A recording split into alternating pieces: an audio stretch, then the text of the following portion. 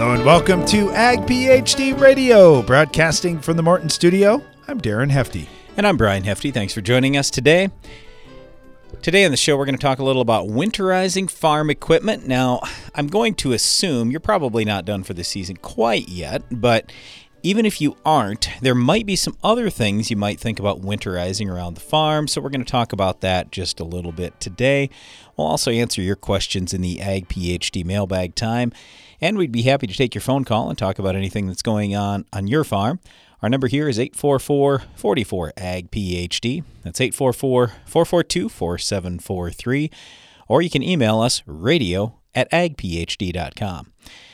All right, before we start talking about winterizing farm equipment, if we have time here in our first segment, we'll get to the mailbag. But I wanted to talk just for a minute about corn lodging, because it's at this time of year when Darren and I start getting a lot of phone calls. Oh, my corn's down. Look, if your corn just fell down, then the odds are extremely high it's not the variety. Now, it still could be the variety, okay? Don't get me wrong. But it's rare when lodging is the fault of the variety anyway. And I know that when you're out in the field and you get two varieties and one's standing and the other isn't, immediately, of course, you're going to blame the one variety that variety's bad.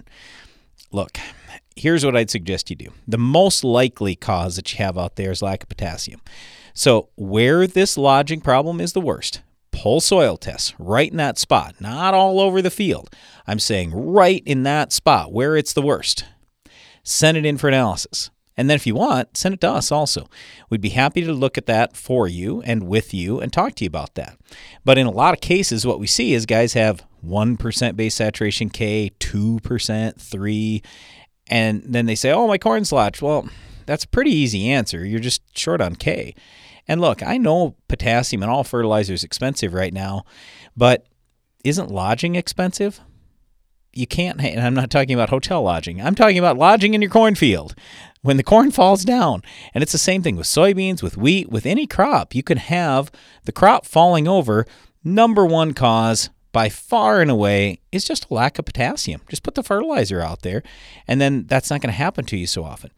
Number two is rootworm. We see a lot of rootworm issues, and I just say it seems like this is much worse. It's much worse this year than normal. So I was just talking to an agronomist this morning. He said, well, it's too late. The guy's harvested. There's nothing we can do. And I go, what are you talking about? Go do root digs right now. Go find out what those roots look like. And let's see. Let's try to figure out. So I said soil test number one, and number two, do root digs and see what's going on. Okay, number three is you let the corn get too dry. And let's put it this way. If you're harvesting like we try to do, 20 to 24% moisture on corn, there's a lot less likelihood that corn ears are going to end up on the ground and corn stalks are going to end up on the ground. So if you let the corn dry all the way down, there's just some inherent risk there. You just have to understand that. And I realize you might say, well, look, I don't have a grain dryer. I got to haul it, right in. I don't want to take a big dock. I understand all that, but you have to understand that if you let it dry down further, there's more risk it's going to fall. And I don't care what the variety is or what else is going on, there's just more risk. Okay, and then the next thing is overpopulation. And actually, I'd probably put that ahead of letting the corn dry down. If you have thin stalks because you have too many out there, then you're much more likely to have a lodging issue. So I'd just say this. If you've got a lodging problem right now, you're going through with the combine and it's terrible. Number one, soil test. Number two, do root digs. Number three, you need to cut the population back next time. So if you're planting at 35,000 right now, cut it to 30. Cut it to 32. Cut it to 28. Something. Do something. But the thinner you have the stand, then the more likely that the crop is going to stand up effectively till the end. And also use this for a guideline. 10 times your population is yield. So, and I'm talking about the number of thousands of plants. So let's say you had 32,000 plants per acre you're planting times 10. That means you should be yielding 320. If you're not yielding 320, I would just say you could probably, I'm not going to guarantee this, all right, but you could probably cut your population a little bit and you're going to be okay. So now, if you're over 320 at 32,000 plants per acre, then you could probably stand to plant a few more plants out there and you'd most likely get more yield. So 10 is a good factor. On the low side, I'd say 7. So 32 times 7 is, let's see, what would that be? 224 bushel corn. That's on the real low side, but I usually like to focus on 10. And if I'm not at 10, that means that there's something else I need to do rather than bump my population.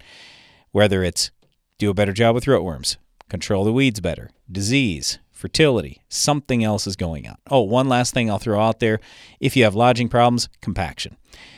Just take a look on the compaction side, see how deep those roots are getting when you do your root digs. But if it's not rootworm and it's not compaction, then chances are it is potassium or overpopulation, or you just let the corn get too dry this fall. Hey, I was just talking to a farmer this morning, and he was talking to me about a seed dealer that was just down the road from him. And he's like, everywhere those guys sold seed, it's down. And I asked him about that, and I said, well, what do you think's going on? And he's like, well, I think their hybrids are terrible. And I said, well, some of those same hybrids are from a different dealer for that company down the road, and theirs are fine. And he's like, so what did they do different? Pushed populations too far. And I don't know what it is that farmers are more susceptible to this. I think there's just like Brian, if you told him he needs 10 more pounds of N, he's pretty susceptible to that. But I think a lot of guys are like, if 34,000 was good, maybe 36 is going to be better. And man, it's amazing. Our studies on our farm showed the same thing when we got crazy with population, and we did some 40,000 just to see what would happen this year, which is crazy for what we were shooting for yield. We had some corn go down.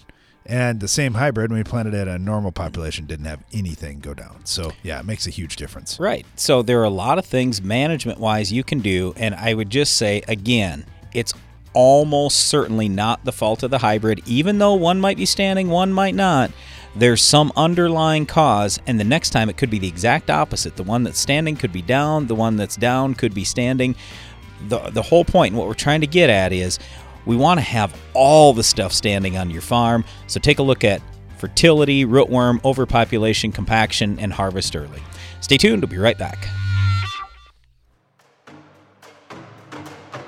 Weed control without the BS. That's more time to apply without wasting time. That's flexible tank mixing that doesn't bend the truth. That's near zero volatility with unmovable principles. With the Enlist weed control system, there is no sacrificing. Get better weed control with no ifs, ands, or buts at Enlist.com. Enlist.com. Morton Buildings knows that great buildings need great people, and we want you to be the newest member of our team. Morton is expanding its construction crew, and we're seeking new and experienced candidates to fill our crew member positions. Morton provides great pay and training, so be a part of the next generation to build Morton. Don't let the opportunity to join the best construction crew in the business pass you by. Learn more on our careers page at mortonbuildings.com. Don't let resistant weeds win on your field. Herbicide-resistant weeds are a fierce competitor of corn growers. Tough 5AC, a selective contact herbicide manufactured by Belgium Crop Protection, can help. Tough 5AC synergizes HPBD inhibitors and enhances the effect of PS2 herbicides. Add Tough 5AC to your post-emergence tank mix team and beat resistant weeds. Ask your local retailer about Tough 5AC or visit BelchimUSA.com. Always read and follow label instructions. You can count on AgroLiquid for precision crop nutrition. When you don't get all your potash down in the fall, when weather or market prices change your management strategy, or when you want to balance your fertilizer program with micronutrients, AgroLiquid is ready with the products and application flexibility you want for in-season crop nutrition and the research-proven results you need. AgroLiquid. Apply less. Expect more. Find a retailer at agroliquid.com.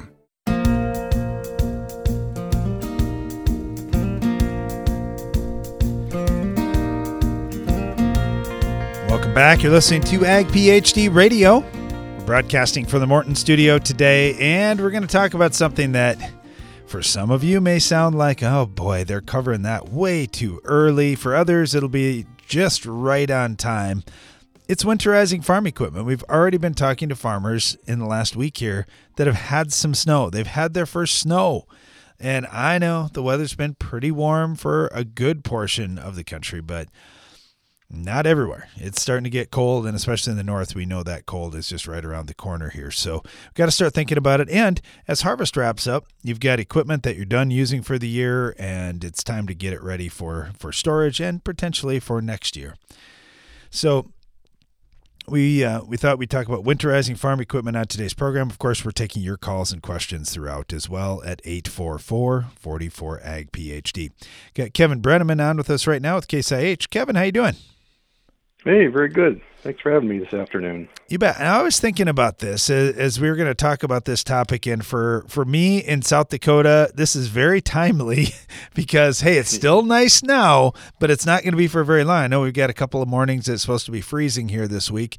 But for guys in the South, how is it different for growers that are in a warm climate or growers that have a heated shop versus the guys that we know it's going to be outside? There's obviously some differences there. Yeah, and I think the biggest thing that our customers need to think about with their equipment is those really cold climates, or the climates that get really cold during the wintertime. It's those heating up and cooling cycles that cause a lot of condensation to form on the outside of the equipment and in a lot of our vented reservoirs and spaces like that on the equipment. Down in the southern states, you don't see as far of temperature swings, so you don't see as much of that condensation built up. Yeah, that is true. And we know we're going to have the cold coming. We know there's going to be frost and freezing and those kinds of things too, which adds some challenges. When you get done with harvest, this is a debate that I've heard out there too. Are we smarter just to go through everything, change oil, change air filters, all that kind of stuff in the fall? Are we better off waiting till spring? What do you advise on those types of just normal maintenance things? Yeah, that's a great question. And it's usually one of the first places that I go to when I'm talking to customers about, how to put that piece of equipment away for the winter time.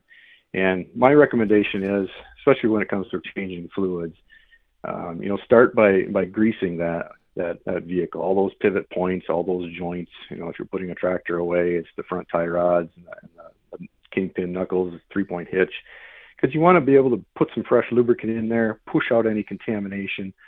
Push out any water that may have gotten in there as you're washing that piece of equipment up to clean it off. And then that fresh grease or lubricant then will protect those pivot points while they're sitting stationary over winter and over those, cooling and heating cycles. And when it comes to changing engine oil, if you're getting close to an engine oil change interval, say you're within 50 or 100 hours of when you're supposed to be changing that engine oil, and you're putting it away for the winter time, I always recommend change that oil ahead of time. Even if it costs you a little bit, because you don't get the full usage out of that oil. Our engine oils have a lot of additives in them that protect the engine. They hold a lot of the contaminants from combustion, so they can be filtered out in the filter. Anti-corrosion additives. All those things break down over time as that engine oil gets used. So if the engine oil is at the tail end of its life, it's going to have a hard time protecting that engine during the winter storage season. So better off to drain it out, put a fresh set of engine oil in, run the engine up to operating temperature, then put it away in the shed for the winter season. So, yeah, I just remember when I was growing up, this is a big deal to my dad, and there's still harvest going on, still field work going on. But as soon as there was a piece of equipment done, it was, here you go, boys. Let's get her cleaned up. Let's get her all ready to put it to bed. And so you're right. We would be doing some touch-up paint on there anywhere that something got nicked up or worn or whatnot. I mean, it was going to look sharp. And the other thing that Dad always wanted to do is try and get it under roof if at all possible. We didn't want to leave stuff out. And I know that's not possible for everybody, but that was a big deal to him. He thought, you just see how equipment fades when it gets stuck out in the sun. If we can get it inside somehow, that would be great. Even it was cold storage, but at least it was out of the elements somewhat. That's right. And when it comes to cleaning off equipment after it's done being used, one of the philosophies I try and talk about with our customers is, especially with harvesting equipment, recommend getting in there with, the leaf blower, the compressed air, to get a lot of that extra dust and crop material off of I'll call it under the panels, inside the machine, right? get all that out of the way before you start using the pressure washer, because if you don't get all of that crop material or dust and debris out, once it gets wet from washing it, then it'll sit there and retain that moisture over the winter time and start corrosion, right? So start with the leaf blower, start with compressed air to try and push a lot of that material out of there.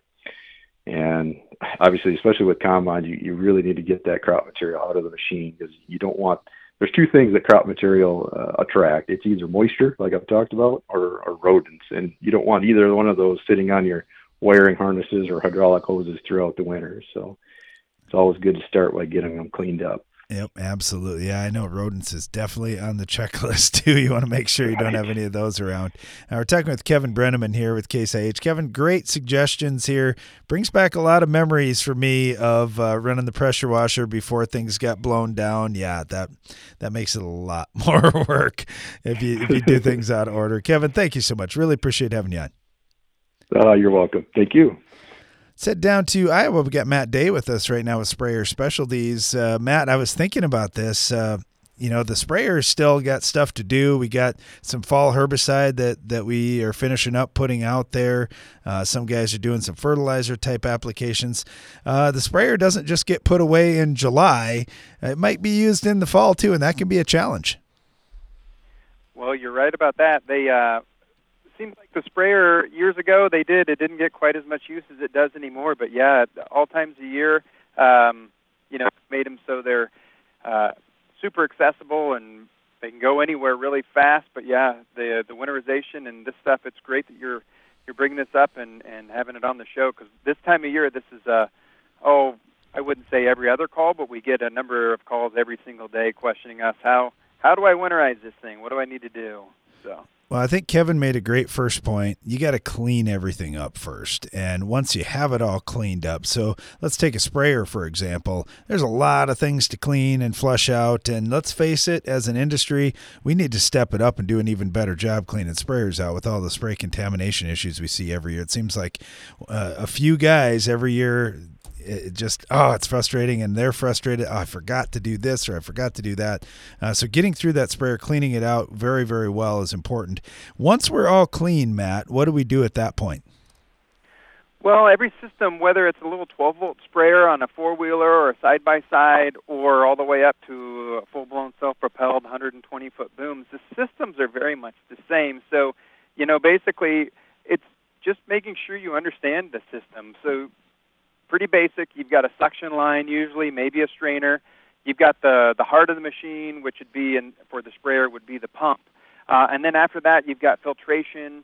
You go out to boom section valves, and then nozzle bodies. So it's kind of, a series of small components that make up the whole thing. And within that component, you've got other things coming off of it. You might have on a large self-propelled sprayer or a pull type, maybe a chemical induction system, and some different things that you want to make sure, like you said earlier, are good and cleaned out, but as well as you're going to have, in our world, we like to always use RV antifreeze. The pink stuff usually, or something along those lines. Petroleum products, different. Some guys will like to use fertilizer or 20 or 32%. These are not great things to put in a sprayer in particular and leave in them to make sure they're ready. But basically, start at the pump, start at your suction point, and kind of work through the system. It doesn't take much water in a pump housing to crack that and ruin the pump housing. That was, perfectly cleaned out and blown out. Usually pumps are kind of low on a sprayer, so any water left over will trickle down and find its way in. So if you haven't done a good job blowing everything out or making sure you've got antifreeze in the system, you'll find out in the spring. Yeah, you're going to find out in a hurry, no doubt. Hey, Matt, can you hang on just a second? I got a couple more questions for you about getting that sprayer ready for winter. You're listening to Ag PhD Radio. Boost your productivity and profitability with Soil Warrior from Environmental Tillage Systems. Improve fertilizer efficiency and your yield potential in just one strip till pass. Now that's ROI. Contact us today at soilwarrior.com. Get an extra semi-load out of your grain bin. The End Zone from Farm Shop MFG can increase your stored beans moisture from 10 to 13%. On a 20,000 bushel bin, that's a free extra semi-load. Visit farmshopmfg.com for more. Are you combining around weed patches, waiting for weeds to dry down, or tired of spring burn-down failures? Save time, nutrients, and moisture by including a Valor herbicide brand in your fall burn-down program. Valor provides excellent residual control of tough weeds including kochia, mare's tail, prickly lettuce, dandelion, plus suppression of bromes. Proactive, effective weed resistance management starts in the fall. Get a clean start for your next season with Valor herbicide brands. Always read and follow label directions.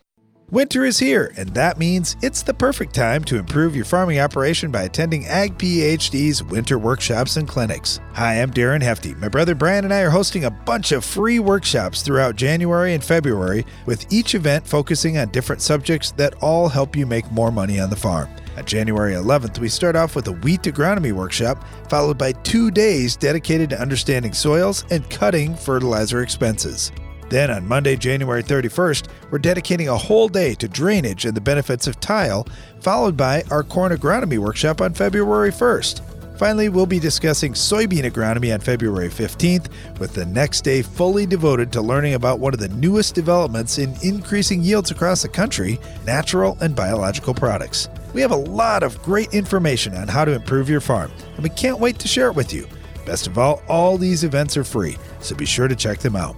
Learn more and register at agphd.com.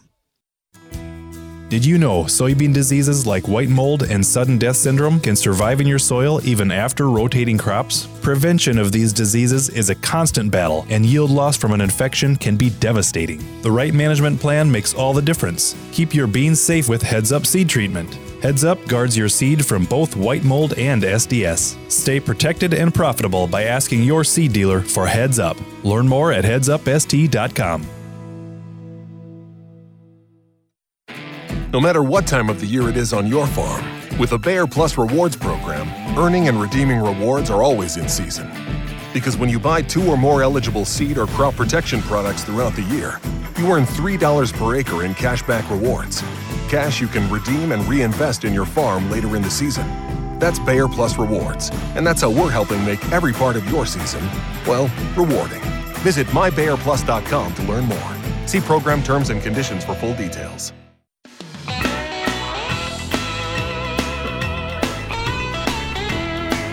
We're talking about winterizing farm equipment on today's Ag PhD radio show. Thanks for listening.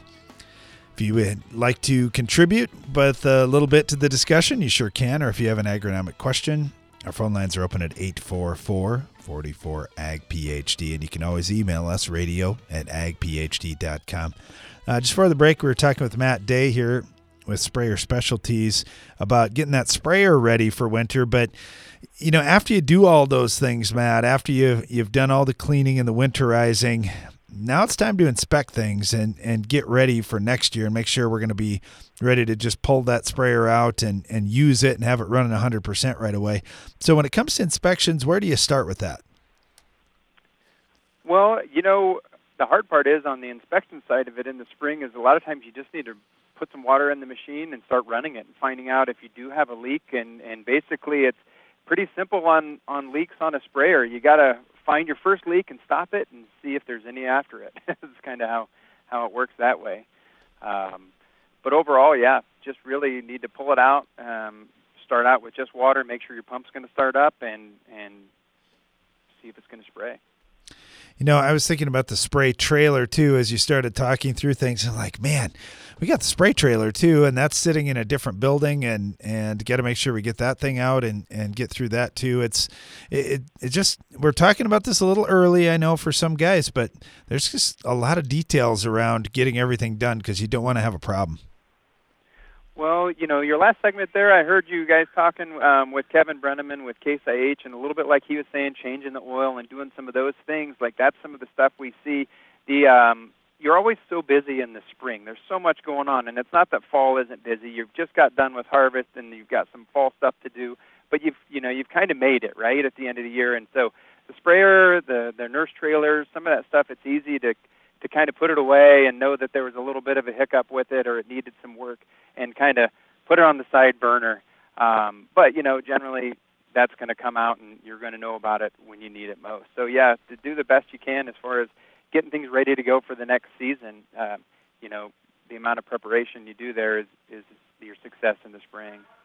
Yeah, absolutely. It comes quick. There's no doubt about that. We're talking with Matt Day here with Sprayer Specialties. Matt, thank you so much. Really appreciate all the insight today, and good luck to you heading into the winter. Well, thanks. Appreciate the time today. Thank you. You bet. Yeah, I said winter. I wasn't kidding about that. We got Nick Flights with us down in Kentucky. Now, Nick, it probably doesn't feel like winter in Kentucky yet today, but it's coming, man. It's coming soon. No, not quite winter here yet. The sun's shining, but I know it's right around the corner. All right, so we talked through just equipment in general. We talked a little bit through the sprayer, and I know one of the things that I brought up too is just getting an unbelievably good clean out at the end of the season. And personally, I feel like everybody could step their game up just a little bit on this. And I know Pentair's come with some advancements to help with sprayer clean out. Where do you start when you're talking with the guys about getting ready for winter? Is that clean out a big part of that discussion? It is, but I'm going to start with something a little bit unconventional first. And I'm going to say that when you're winterizing your sprayer, that's the best time of year to check your spray nozzles for wear and any damage or obstructions that are going to impact their performance.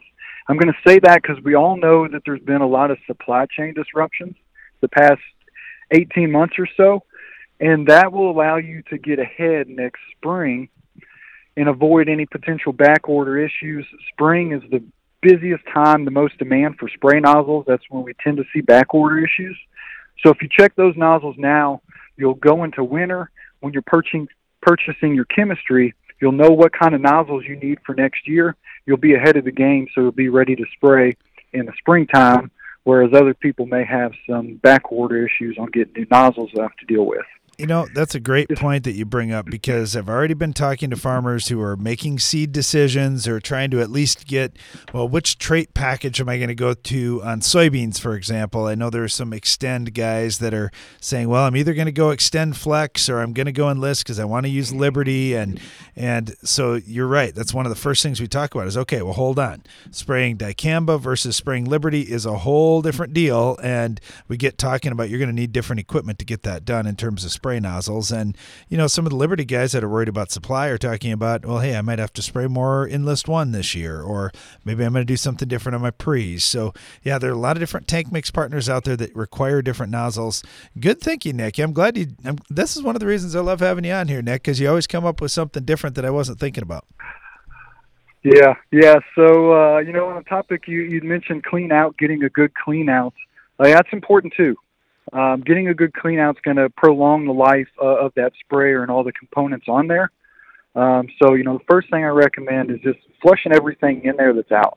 If you got some leftover residue product in there, flush it out. Then let's go back with a water rinse and get at least 10% of the tank volume with water, agitate it everywhere that you would normally run product in plumbing in that sprayer. Spray that out. Flush it out. Then you can come in with a good tank cleaner that's going to help break down some of those oily residues. It's going to alter pH and really help you get that sprayer good and clean. There can be a lot of residue built up inside the sprayer that we don't always see or think about in hoses at the end of boom plumbing, nozzle bodies, your strainers.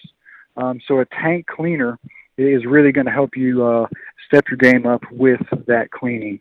And then, of course, the last component is getting an antifreeze in there, making sure that all those components are ready for winter and you're not going to have any freezing issues. I know there's some folks out there that like to use 28 or 32% liquid nitrogen for that. I'm not going to recommend that. Those can have some low pHs. They can be a little bit caustic. We've seen some issues with early impeller erosion in our pumps. We've seen early failures from erosion in the diaphragm check valves and nozzle bodies, in some cases with nozzles, fertilizer nozzles that have eroded and worn out prematurely due to prolonged exposure to 28 or 32%. So I'm going to recommend folks avoid those and instead use a good RV type antifreeze for that system, and that should be a little bit more user friendly to all the components and seals in your sprayer. Yeah, that's a big deal, and I know Matt Day had touched on that too. Just that, whatever you choose to put in there to keep things from freezing does make a big difference. And I know there are farmers that are using 28% as a carrier in the fall, putting equipment on so their sprayer doesn't freeze up while they're doing the spraying. I understand that, but it's a whole different deal when you're talking about long-term storage. That's a great point that you bring up, Nick. Yeah, no problems at all. Certain cases you want to use it as a carrier, can have good uses there, but for long-term storage, it can cause some troubles. It doesn't always, but we have seen those cases, and so just wanted to let people know to take a extra step or two with a good antifreeze and avoid some of those issues that will allow you to just hit the ground running, pull the sprayer out, and get rolling in the spring instead of having to do more maintenance and part replacement. Yeah, and it's not cheap, and like you mentioned too, if you find out at the last minute you need parts, if you don't have them on hand, you just don't know exactly how long it's going to take to get some of this stuff, especially when it's a high demand time of year. So here's a great opportunity in the fall, heading into the winter, to get stuff on order, even if it takes a couple of weeks. No big deal. You're not going to be out in the field anyway. We're talking with Nick Flights here with Pentair. Nick, thank you so much. Really appreciate having you on. I know there's going to be some new innovations coming likely over the winter and before next season, so I'm sure we'll be talking about those coming up here in future shows. Yes, sir. Thanks for having me on. You bet. Yeah, it's always fun talking with Nick. I love that he comes at it with a different angle sometimes. And, here's a good thing. Talk to other farmers that are around you. What do you guys do for winterizing? What does your operation do? Everybody's got some different tricks and techniques they've learned over the years, and it's just fun to learn from each other. You think about that. Every farm does things slightly different. Some things are universal, but there are always some tweaks that come into play here that you could definitely benefit from on your farm.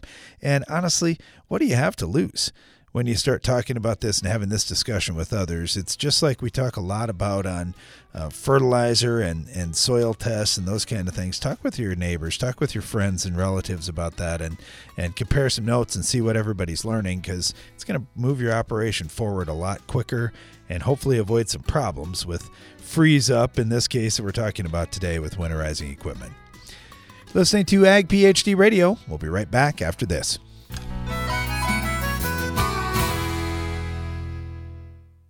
When you're ready to harvest more corn, Drago is ready to help. The proven Drago Series 2 corn head with automatic self-adjusting deck plates beats competitive brands for harvest efficiency. And the new Drago GT features integrated deck plate ear shocks for unsurpassed yield capture. Harvest more, return more with a Drago corn head. For more information on Drago corn heads, go to dragotech.com. That's dragotec.com. Fill once, plant all day. The Thrive 3D application system from FMC is a revolutionary in-furrow crop protection platform that plants up to 480 acres between refills. The Thrive 3D application system mounts to most major planter brands and can be yours at no cost with the FMC Freedom Pass program. To learn more, call 815-362-7747 today. Always read and follow all label directions. How do you make 300 bushel corn on your farm? Hi, I'm Darren Hefty. On Tuesday, February 1st, we're going to answer that question at a free Ag PhD corn agronomy workshop at the Morton Center near Baltic, South Dakota. We'll talk about water management, fertility needs, finding success in cold soils, and we'll discuss how to protect your corn crop from weeds, insects, and diseases that rob yield potential. If you want a roadmap to 300 bushel corn and beyond, don't miss the free Ag PhD Corn Agronomy Workshop. Register now at agphd.com. While you're there, check out the other Ag PhD events that we have coming up in January and February, including agronomy workshops in soybeans and wheat, a tiling clinic, 2 days dedicated to soils, plus a whole day devoted to natural and biological products. There's a lot of great information that we can't wait to share with you. To learn more about these events and register, go to agphd.com.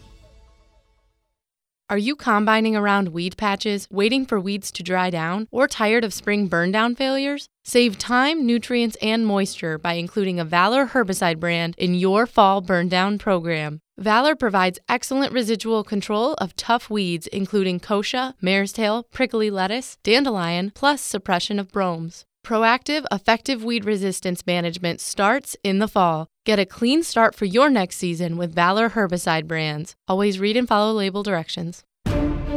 Maintaining your crops is as important now as it's ever been. Howler, a revolutionary fungicide from AgBiome, can help. It provides long-lasting protection from a broad spectrum of foliar and soil diseases that affect crops. Howler is OMRI listed, has multiple modes of action, and has minimal pre-harvest and re-entry intervals. It's flexible, easy to use, and is available right now. Visit agbiome.com/howler to learn more.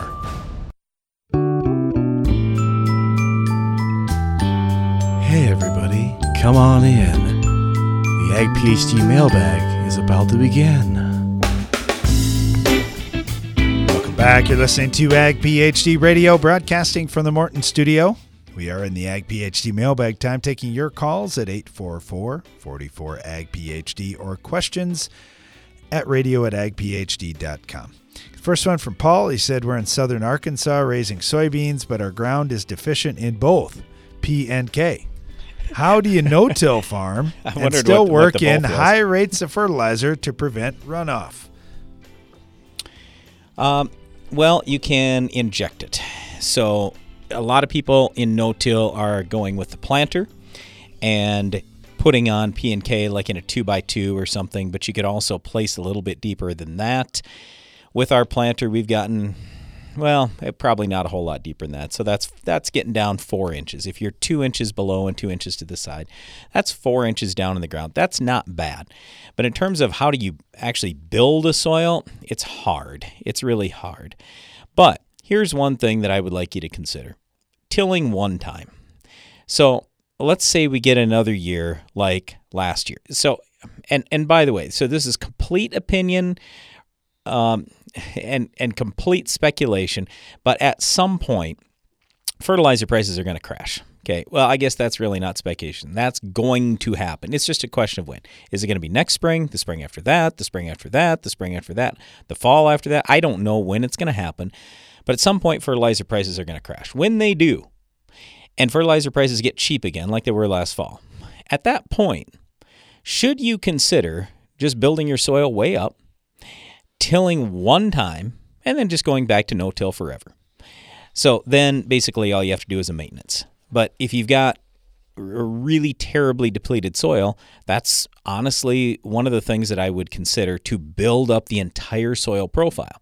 Because what that's going to end up doing for you is most likely giving you a long-term healthier soil when you raise a better crop. So anyway, it's with the planter, you certainly could go out just with a coulter if you wanted to. That'd be very, very minimal disturbance. Otherwise, you broadcast stuff, till one time, then go back to no-till. Those would be my suggestions. Okay, let's head back to the phone lines. Got Mark with us in Virginia. I think we got Mark spooked a little bit when I said the word winter. Sorry about that, Mark. It's a ways off in Virginia yet. Well, I don't think so, guys. Look, I enjoy your radio show. I enjoy your TV show. I've learned so much over the last 4 years since I got a good TV now and got Sirius in the vehicle here.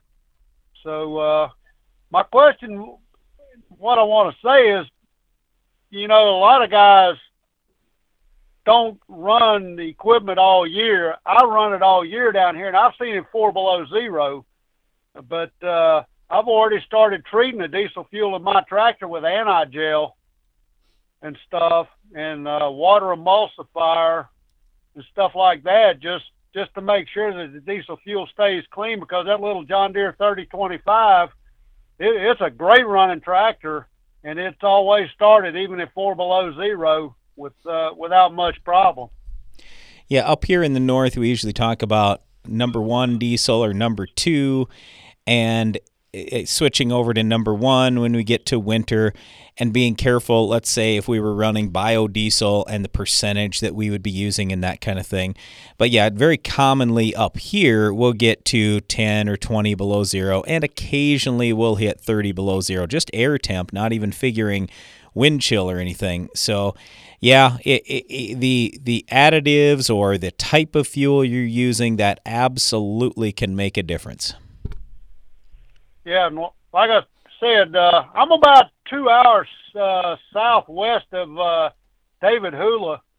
Maybe one day I'll get a chance to ride up there to him because I live in Brunswick County down here right on the North Carolina border. But so a lot of soybeans are looking good, and it looks to me like they're getting ready to harvest down here right now. And tobacco's been being harvested for probably the last month. I see trailer loads of bales of tobacco going to market. So it's looking up down here, but we just don't grow a lot of corn or cotton over here, mainly soybeans and tobacco right now, and a lot of pasture land and a lot of cattle. Yeah, one of the things that helps too is just that prices for all the commodities have been up here for a little while. Let's hope that they stay up there, and then the soybeans and all the crops can do pretty well. Hey, Mark, thanks a lot for calling in today. Appreciate your input, and best of luck to you down there. Okay, thank you, man. You bet. Thanks a lot for watching the TV show and listening to us on the radio. We appreciate that. All right, go ahead, Darren. What you got there? This one comes from Diego down in Argentina, and he's had a fun time of year. He said, we've got V4 corn. So corn crop just getting going down there in Argentina. He said, I'm wondering, what can I do to increase the rows around the ear of corn? Well, Diego, you might be a little bit on the late side on this one. Say. We generally like to have a good boost of fertilizer on that plant early. And when you think about when those rows around are determined, it may be by V2, V3 you need to have stuff done. But you can still increase the length on that ear, and you're certainly going to do no harm to the crop by increasing your fertility program or working on some highly efficient fertilizer availability. Now, one thing that a lot of growers will do that don't want to be out there spraying every 5 days or anything like that is put fertilizer on like in a 2x2 on the planter, or put a band a little ways away from where the seed's going to be that your crop can get to within the first couple of leaves of crop. The other thing you could do, of course, is foliar feed early on, but that's been a little hit and miss for us depending on rainfall. Mostly miss, I would say. And the stuff with the planter, yep, that can help. But here are the things, honestly, that we talk about if you want to improve rows around, which in the end, let's face it, we don't care about rows around, right? What we care about is overall yield. So however it gets there, it's all these same things that we talk about all the time. So it's having great drainage, and or if you need it, irrigation. So it's water management. That's number one. Number two is soil pH. For corn, you're looking for a soil pH at least in the 6s. So I know in your country there are a lot of cases where the soil pH can get real low, and a few where the soil pH can get high. But ideally, we're looking for soil pH in the 6s. 6.3 to 6.5, somewhere in that range is about ideal for corn. You'll maximize yield there. And then on the fertility side, so Darren mentioned a couple little things you can do, but I kind of look at the big picture, and I just say, look, I want to have massive amounts of P and K and micronutrients, sulfur, calcium, everything out there that crop needs for great yield, not just good yield. And it all depends, too, on what your soil can hold. So without knowing if you've got light soil or heavy soil, that's hard to say. What were you going to say, Darren? Well, I think a lot of farmers do put NP and K out when they're planting the corn or right before. So I think they're at sufficient quantities at V4 corn.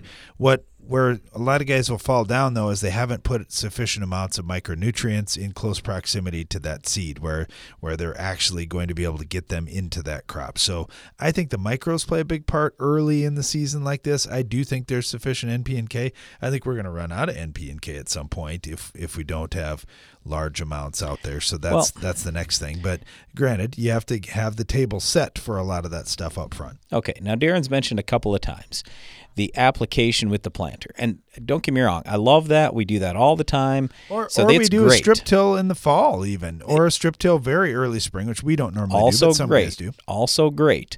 But ultimately, I want all your soil built up, like literally 0 to 12 inches deep, if at all possible. I want to see you have good levels of pH and all the fertility elements. All the elements are important because think about it. If your plant is probably going to be able to extract some of that fertility and some of that fertility at the right time. But we want anywhere where the root to go to have good fertility levels. So if all else goes wrong, hopefully everything is going well inside that plant and it can still bring some nutrients into that plant. So yeah, I'd really like to see your soil test, and then we could talk about that even further. But beyond that, it's other things. It's compaction, it's controlling weeds, insects, diseases, all that kind of stuff, like even weeds. If you don't have that cornfield spotless, and I mean no weeds at all, you absolutely will not maximize yield, I will promise you. So lots of things that all go into this, and ultimately then that means more rows around that ear. Well, stay tuned. We'll get to more of your questions right after this. If you've ever wondered how the Farmall got its name, here's an abbreviated list of the jobs the Case IH Farmall can do. Baling, cutting hay, feeding, hauling, loading, pulling, raking, cleaning barn, mixing feed, fertilizing, mowing, chopping, seeding, clearing, irrigating, furrowing, cultivating, hitching, digging, emergency tow, harrowing, hoisting, leading parades, excavating, grading. Let's make it simple. This tractor does it all. So no matter what you're doing, Can Do comes in red. Farmall. Learn more at caseih.com/farmall. Revitec fungicide from BASF has been specifically developed for the selective soybean grower who doesn't compromise. If you think good is good enough, if you're okay with just achieving rather than overachieving, if average is your goal, this is not the fungicide for you. Revitec fungicide, brand new chemistry, 3 no-excuse modes of action, 0 modes of compromise. Sounds like the fungicide for you. Revitec fungicide from BASF. That's smart. Always read and follow label directions. If you understood everything on a soil test and could make your own fertility plan, do you think you could cut your farm's fertilizer expenses? Maybe you could increase your yields. Why not both? I'm Darren Hefty. We want to empower you to make your own fertility decisions. That's why we're devoting 2 full days to our Ag PhD Soils Clinic this year, January 12th and 13th at the Morton Center on our farm near Baltic, South Dakota. This could be the most important 2 days that you spend in your farming career, and it's all free. So register now at agphd.com. While you're there, check out the other Ag PhD events we have coming up in January and February, including agronomy workshops in corn, soybeans, and wheat, a tiling clinic, plus a whole day devoted to natural and biological products. There's a lot of great information here, and we can't wait to share it with you. To learn more about these events and register, go to agphd.com. What's new from New Farm? Longbow EC herbicide, the latest in our portfolio of versatile weed management tools, gives you another carfentrazone option, taking aim at more than 60 broadleaf weed species. And did we mention economical? Longbow EC's low use rate makes it a flexible tank mix partner with most burn-down non-selective herbicides. Ask your dealer for Longbow EC, available for fall. Introducing Kyber soybean herbicide from Corteva Agriscience, the newest premium Group 15 pre-emergent solution. Kyber delivers 3 effective modes of action for long-lasting residual activity, meaning your fields won't just be clean, they'll be Kyber clean. And what is Kyber clean? Well, it's a little like... Nice fields! See the difference at kyberherbicide.com/soy. That's KYBER herbicide.com/soy.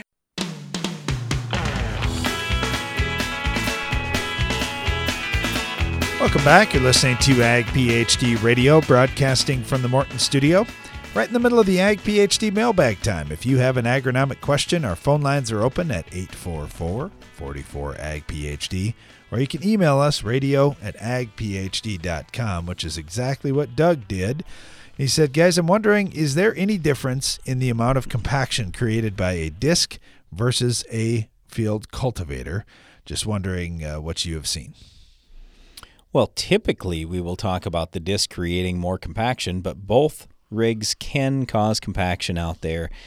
So I just say, Yeah, there's probably a little bit of difference, and I'd probably say the disc is going to create more compaction, but field cultivator can as well. So I don't think there's anything you can do out in the field that's going to create no compaction, but it's just the varying degrees that you have. And the other thing I'll say, let's say that your normal routine is I'm going to disc and field cultivate. Then the next year I'm going to disc and field cultivate. Then the next year I'm going to disc and field cultivate. Okay, at least vary the depths a little bit. So then hopefully you can bust that compaction up. And quite frankly, when I say vary the depths, I would say keep going deeper all the time, because what you're doing in effect is you're settling out a lot of the fines at whatever level you're at. And if you don't believe that, just dig around a little bit and you'll often see. Darren likes to walk through the field with a tile spade, and I mean, you can find that hard pan in 2 seconds, especially in a dry year. So at least try to get below that with whatever tillage you're doing. And I'd just say, yeah, anytime you're out in the field, you're going to create some compaction, but the more we can minimize compaction, the better chance we have for high yields. All right, thanks for that. We really appreciate that. Got a couple of them here, Brian, from different folks who were asking about the Ag PhD fertilizer removal app. Obviously, that app gets downloaded a ton during this time when people are taking soil samples and making fertilizer recommendations and so forth. A couple of them are asking about hectares, and we do get a lot of international questions about, so you have stuff in acres, what about hectares, or is it just in bushels, or how do your units of measure work? Well, we have metric, and so yeah, that's a fantastic question because I got to look that. So I'm always dealing with the U.S. the imperial measurements, and so I don't even remember exactly what we have in there. Yeah, so but anyway, when you think about 200 bushel corn, I guess that's the big thing. If we're looking at 200 bushel corn, here's how much we need to raise 200 bushels, whether that's over a hectare or over an acre. Right. True. Exactly. And so, yeah, then there's metric in terms of tons, and I guess that's what I was going for. What do we have? We've got bushels or we have metric tons. But yeah, to Darren's point, it's over an acre, over a hectare, whatever it happens to be. Okay. Got this from Eric. This is some feedback about we were talking. Hey, Darren. I had a great question from an agronomist this morning, and since you mentioned the fertilizer removal app, was your next question fertilizer removal app also? Okay, so this one was, how many pounds of nitrogen does it take to produce a bushel of corn? And occasionally you'll hear people say, well, I'm able to raise corn on 0.8 pounds of nitrogen. That is completely untrue. If somebody says that to you, that's not true. What they're saying is they can raise corn on 0.8 applied pounds. Exactly. So when you look at the Ag PhD fertilizer removal app, let's just put in 1 bushel of corn, okay? What it takes is 1.12 pounds per bushel. I don't care if you're raising 50 bushel corn, 80 bushel corn, 800 bushel corn. It doesn't matter. It's 1.12 pounds per bushel. But here's the thing, and this is the reason why I bring this up. If you're not soil testing and you're just simply guessing at how much nitrogen is left from your previous crop, you can do that, but I'll give you an example in a second. But anyway, here's where I'm going with all this. Yes, it takes 1.12 pounds to produce that bushel of corn, but you got to figure carryover in, and then you have to figure how much nitrogen is coming out of your organic matter when it mineralizes. So those are the two factors. Now, here's the thing. Like this fall, thankfully, we soil tested every acre, and out of the 2,000 acres of corn we had, I don't know what the exact average is, but I'm going to guess it's 100 pounds or a little bit more left over of nitrogen, and our average yield was well over 200 bushel corn. I don't know where all this nitrogen came from. All I know is there's a whole bunch there. And had we not done the tests, just think about what that would have cost us. Because normally if you're guessing at it and you say, oh, I'm coming out of corn, what could possibly be left in the field, 20 or 30 pounds? But in reality, I have 100 pounds. Well, that's 70 or 80 pounds I wasn't counting on. And at the price of nitrogen today, we're probably talking $50 an acre. And I just said 2,000 acres of corn.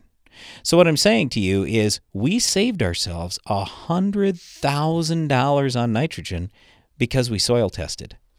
$100,000 we saved on our farm. And I'm dead serious. If we went to soil test it, I would have guessed, we have 20 or 30 pounds. We would have put on all that extra nitrogen and completely wasted it. And you're going to make it worse because of this.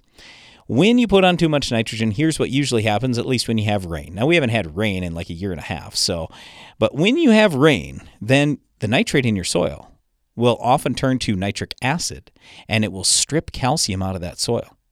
So when it leaches out, it'll strip calcium out. And what happens when you strip calcium out? Your soil pH goes down, which then means if you had perfect soil pH to begin with, and your soil pH then goes down, what happens to your yield? Well, that goes down. And then to fix the problem, you have to spend money on lime. So what did I just say? I said you overspent on nitrogen, then you lost yield, then you had to spend money on lime. Now does soil testing seem like it could pay? This is the reason why we talk so passionately about soil testing, because if you don't have the data, you're guessing. And I'm the same as you are. If I don't have the data, I'm just going to guess, and I'm going to take my best educated guess. Well, in this case, I would have looked pretty darn stupid because I thought there couldn't possibly be much nitrogen left after the yield we pulled off on a lot of these fields, and I was dead wrong. So thank goodness we soil tested. Okay, you got that recorded, right, Janelle? Brian says he was dead wrong. We're going to use that clip over and over. Thank you for that, Brian. Really appreciate it. Here on the show, we talk about our mistakes quite often, and I was trying to think of something you mentioned earlier in the show, and I'm like, yeah, we figured that out because we screwed. It was population.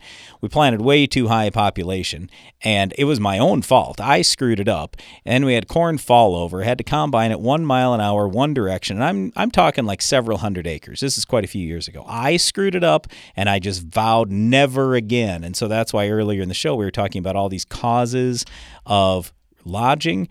Overpopulation's absolutely one. If you got a lodging problem, just cut your population. Yep, that's a great first step. Okay, so got this one from Tom, and switching up here to weed control. He said, I got a problem with giant ragweed in corn. What would you suggest I do for a herbicide program? What should my timing be, and so forth for next season? Okay, well, if you want the best program, here's what it is. You start with Verdict, and you run at least... What would you run? 10 ounces? Would you run 15? I'm just saying you would run at least 10 ounces, and I'd prefer 15. And then I just follow with Status and a little bit of atrazine post-emerge. Problem solved. Make sure you've got everything right for raising the best corn you possibly can. In other words, if you do a good job with insects and diseases and soil fertility, all the factors we always talk about. So then you have a nice healthy crop that can choke that ragweed out later on. You're in good shape. But yeah, if you start with Verdict, you follow with Status and a little atrazine, that's what I would call the Cadillac program. All right. Now, do you think that HPPDs will have a little longer residual? Of course they will. Yeah. So you could possibly use the HPPD post-emerge instead of Status as well. You could also throw HPPD in with. Yep. I don't want to do that. Yeah, yes, I do another application. Another application. Yeah. Right. Yep. That's okay. what I mean. Another question came in. Chip said we're talking about cleaning out sprayers, that kind of thing today. He said, what steps need to be taken with the sprayer when spraying Enlist? Should I clean everything out, flush everything out if I'm going to leave it sit overnight? Oh, just for overnight? That was his second question, yes. I don't know that I'd be that worried about if it's just overnight. Okay, so here's one of our biggest concerns when you leave anything sit in that spray tank overnight. You're going to pull stuff out of the pores. So Roundup, for example, is one of the best tank cleaners ever invented. It will actually, overnight, suck a lot of other stuff out of there. So let's say you were out spraying corn, but the day before you had, the whole week before, you'd been spraying volunteer corn in your soybeans. Well, now you got a grass herbicide in there that might still be in the pores of a poly spray tank. You could pull that out with the Roundup. 2,4-D or Enlist is not the greatest tank cleaner, so it's not going to suck as much out. But if you were overly worried about that, you could. Otherwise, just drain the thing out. But honestly, we don't do that, and we're typically just fine. All right, thanks for the question. We really appreciate that, Chip. And thanks to you for listening today. Be sure to join us again each weekday for more Ag PhD Radio.